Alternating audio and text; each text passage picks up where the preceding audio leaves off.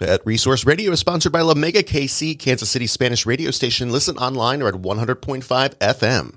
We're also sponsored by our friends at 1KC Radio. Listen at 100.1 in the KC Metro or online at 1kcradio.org.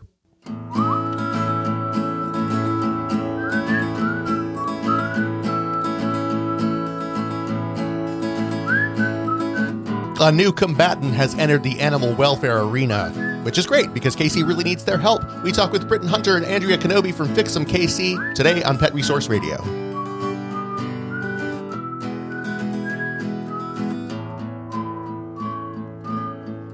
From the Pet Resource Center of Kansas City, I'm Dave Shapiro. And I'm Sierra Howe. Welcome to the show. We're a nonprofit whose goal is to keep pets and people together through supportive services. Indeed it is. How are you today, Sierra? I'm getting over my cold, so my throat's all dry. I feel like I'm not on my A game. Right. But so other than that, we're recording on a Friday. Yeah, we're recording on a Friday. TGIF. It's been a busy week. It's been a cold week. It has. Well, not too cold compared to a couple of weeks ago. I guess that's a good point. I have like the memory of a goldfish. So if it's cold today, it's been cold forever. So yeah, it's been cold, and it's also been very busy. It has. Especially in our urgent care. Urgent care has been very, very busy this week. There's lots of pets and families who need help, and we're here to be there for them. And you can too if you donate or volunteer or want to apply for a job. Yeah. Get in on the action. So yeah, exactly. But for now, why don't we go do some pet news? Alrighty.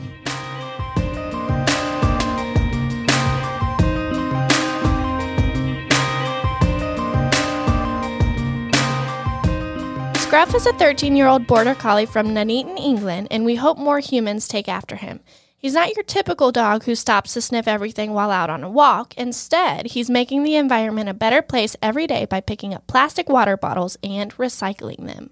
His parents, Yvonne and David, say he used to love picking out the best sticks on his route, but his vet recommended he stop doing that to avoid getting scratches on the inside of his mouth. But just like other working dog breeds, the Border Collie wanted and needed a job to do, which is when his parents started Scruff's Bottle Patrol. He goes on a morning and evening walk, and he averages about 4 to 5 bottles a day. And in total, Yvonne and David estimate that Scruff has picked up more than 1,000 water bottles. Quote, hopefully it sends a good message to other people around the world to just pick up litter and not leave it to animals to do it, David says. We wouldn't be doing this if people did pick up the litter in the first place. So, we've all got to save the planet and look after it somehow. Cute story. Yeah, it's real cute. I love to see animals bringing attention to things that humans should be taking care of. But his dad is right. It should be our responsibility. Yeah. So we really should be paying this dog. Honestly. For picking up our trash. Needs to be on the payroll. What? And it just shows how pure and good dogs are. Yep. Agreed. So, I think you can follow them on Instagram. I don't know their hashtag, but we'll put the link to the article in the notes. Yep. So you can check it out for yourself. And he's 13. I love that he's still going on 2 walks a day. Yes. Which is going to tie into the last segment. So, make sure to stay tuned. Mm-hmm. Exactly. Okay, well, next up, 2 dogs in Australia are recovering after a very scary snake bite situation. Finding Daisy and Dixie in her bed, paralyzed and frothing, Debbie Duane admittedly freaked out. She thought it was a toad that they'd gotten a hold of, so she washed their mouths out and took them to the vet. It was there that the veterinarian found snake bites on Daisy. They were bitten by a large eastern brown snake, which is the world's second most venomous land snake and is responsible for around 60% of human snakebite deaths in Australia. Both dogs were given anti-venom immediately and are doing well after 4 days of recovery in the vet hospital. Quote, no one, including the vets, say they should have lived, says Debbie.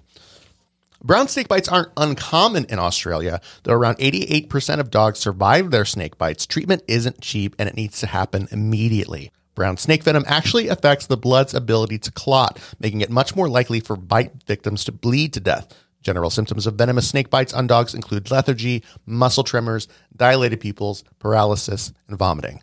Anyway, all of this is to say, don't live in Australia. Yeah, I wouldn't even live in the Southwest because they have lots of snakes, tarantulas, scorpions. No, thank you. Yeah, and then Australia is just a bigger version of that. Literally. Yeah. No. Yeah, and definitely not going to Australia. But I don't even know what I would do. It sounds like she didn't noticed that her dog got bitten by a snake. Right. So but still, if I saw a snake out on a walk, I would probably panic. Yeah, you get out of there for sure. Because especially, you and the dog are going to be bigger than the snake. The snake's going to be freaked out. And, dogs, they want to investigate everything while out on a walk, like we were just talking about. So yeah. My dogs would definitely be the ones to go up to the snake, ready to fight. Yep. I'm glad she washed out her mouth and got her to a vet. I wouldn't. Shout out to her for thanking on her feet. Yeah, exactly. Yeah, for sure. Definitely, they were very lucky to survive. We're very happy that they're doing well. Hopefully no one else gets bit by a snake. Yep, ever again. Bitten. That's okay. I forgive you. Okay. Why don't we go talk to Andrea and Britton from Fix 'em KC? Okay.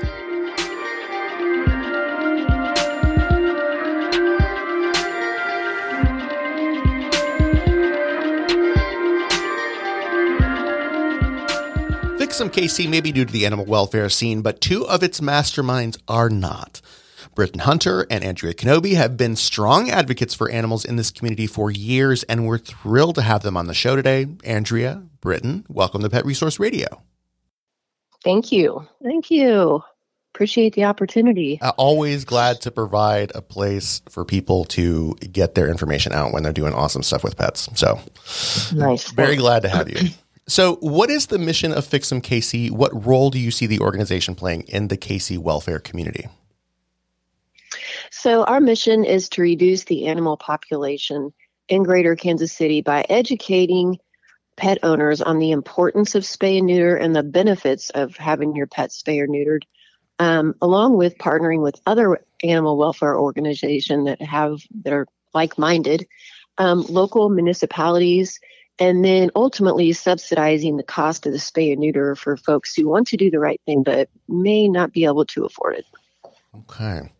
So, and that's obviously something that we're on board with here. So we are very happy to see you all show up. That's fantastic. So my understanding is that Fix 'em KC grew from the ashes of Friends of KC Animals. Can we talk about that change and how the two organizations differ? Yeah, so that's right. Friends of KC Animals assisted homeless animals and pet owners with various veterinary expenses, including spays and neuters, in an effort to keep pets in loving homes. And we helped many thousands of families over a 12-year period. Ultimately, though, you realize it's just a lot easier to help animals in need if there are fewer of them. Right. So the charter decided to kind of narrow focus and simply aim to spay and neuter and microchip as many pets as we can to reduce those numbers of animals. Yeah. So what kind of support do you offer? So similar to the question that I answered just a second ago, we offer the subsidized spay and neuter surgeries for people who, again, may not be able to afford the cost of the surgery, but want to do the right thing. We also offer financial assistance for community cat takers and trappers. So we help with the cost of the spay and neuter for TNR, trap, neuter, return. That is a huge issue in our community. Yeah. And we also offer, we extend education as well, because a lot of folks don't know, for example, in Kansas City, Kansas, that they have a spay and neuter ordinance. So it is required by the county to have your animals spay and neutered. And I can't tell you how many people that we've talked to that really don't know that. Right.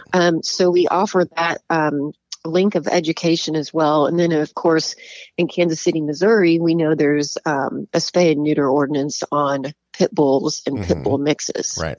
So, yeah, very important that people understand that and why it's important to, take advantage of our services.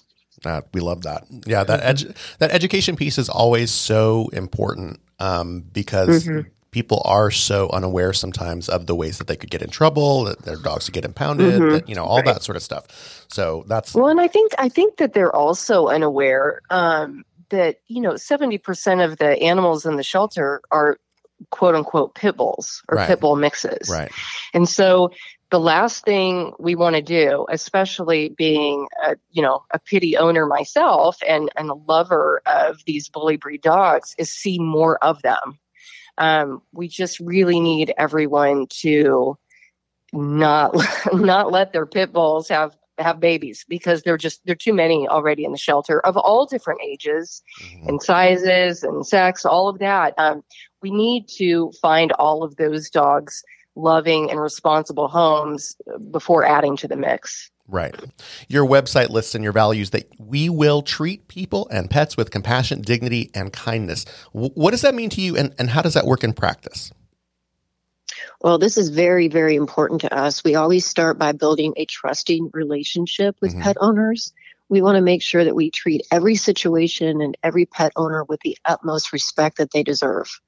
We believe if you treat people as human beings, we will build credibility with the pet owner as well as within the community and achieve greater results. So we believe that if you treat people with dignity, they're more likely to cooperate and listen to our recommendations. And that's true, because that's definitely I'm in communications now, but I started an outreach, and you reach so many more people. Yeah. Your values also talk about alleviating the financial burden on taxpayer-funded community shelters. Let's talk about that for a bit. Well, yeah, I mean, it's clearly less expensive to operate shelters when there are fewer animals or residents in them. And honestly, it's also easier for animal control to respond to emergencies when there are fewer stray animals out there on the street. Right. So, we have a 54,000 square foot facility in Kansas City to, take in animals who are brought in through animal control and animal surrenders. But I mean, it's still not enough space, because the amount of animals is so overwhelming. And if we can spay and neuter pretty much everything that walks at this point, then you're just naturally going to decrease those numbers, and it will be less expensive for the shelter to operate. And it's interesting. I think that's a really good way to frame it, because I know there are those people that are hard to reach in terms of animal welfare. And I think putting that before them is, probably an incentive for them to support something that they might not otherwise support. Sure. Yeah. One of the things we're really happy to see is, as you talked about earlier, working with community cat caretakers and helping finance TNR. Let's talk about the importance of TNR as you see it, and what your hopes for the community are in that area. So I think Trap, Neuter, Return really is a collaborative effort amongst people in the community that are caring for the cats, as well as rescue groups. So it creates opportunities for outreach, education, collaboration, cooperation.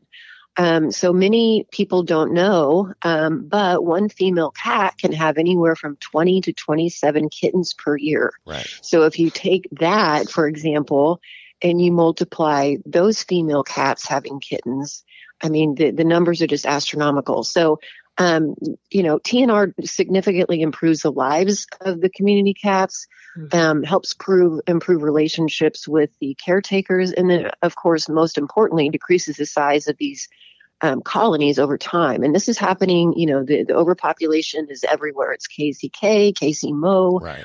But the same premise holds true. TNR is the solution.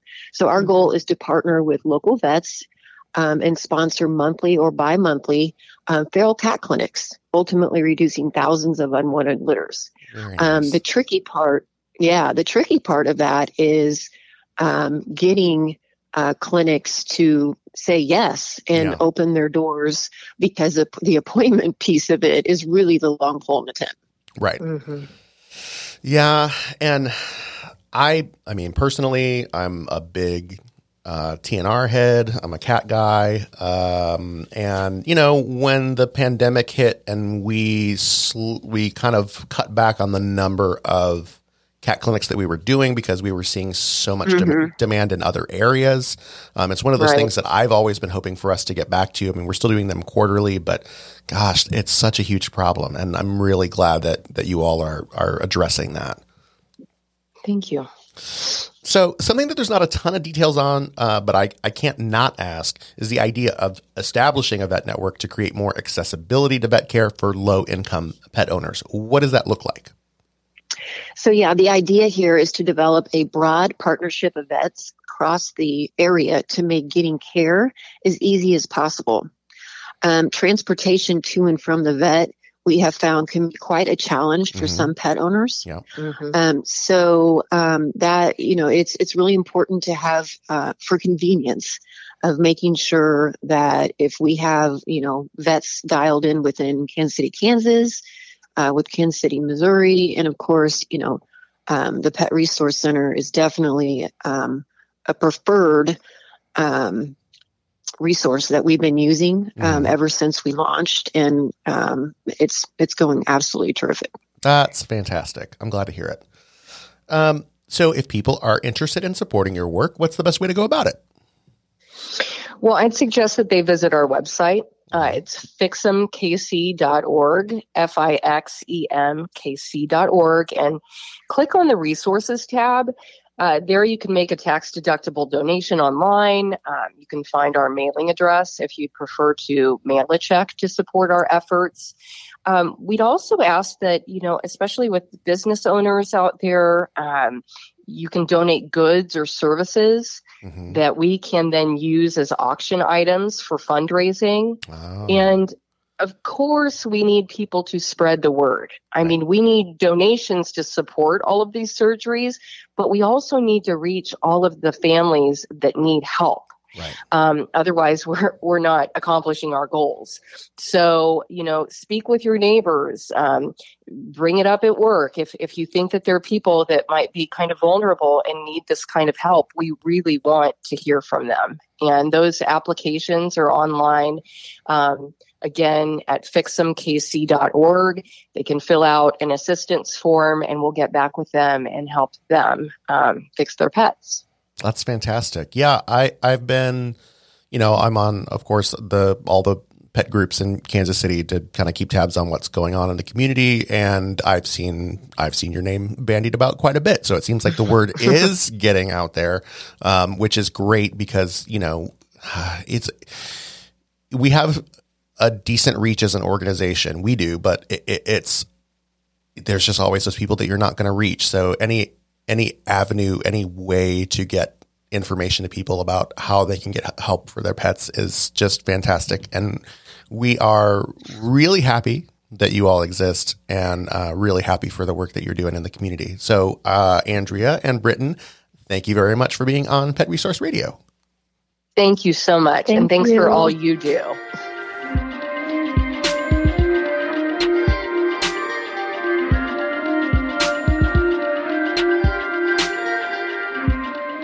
January is Walk Your Dog Month. Why January? Our guess is that because it's one of the colder months of the year, it's also one of the months where we're less likely to take our dogs out on walks. So let's tell you why it's important. First, there's the obvious. It's good to get exercise. Not just them, but you as well. Walking your dog a few times a week can help with cardiovascular fitness and blood pressure, as well as just building up those muscles from regular working. In pets, walking lowers the risk of obesity.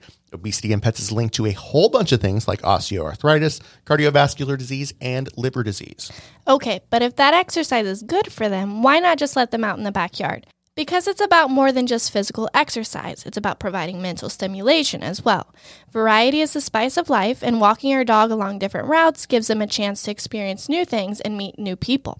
But also, your dog loves you and loves spending time with you. It's good for their emotional health for your pup to get in some quality time.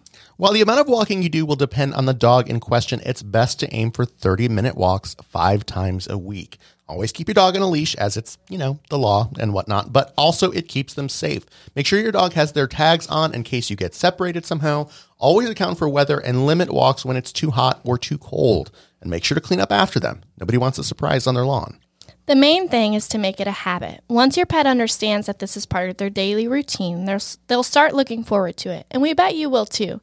Maybe that's another reason January is Walk Your Dog Month. A new year is a great time to start healthy habits.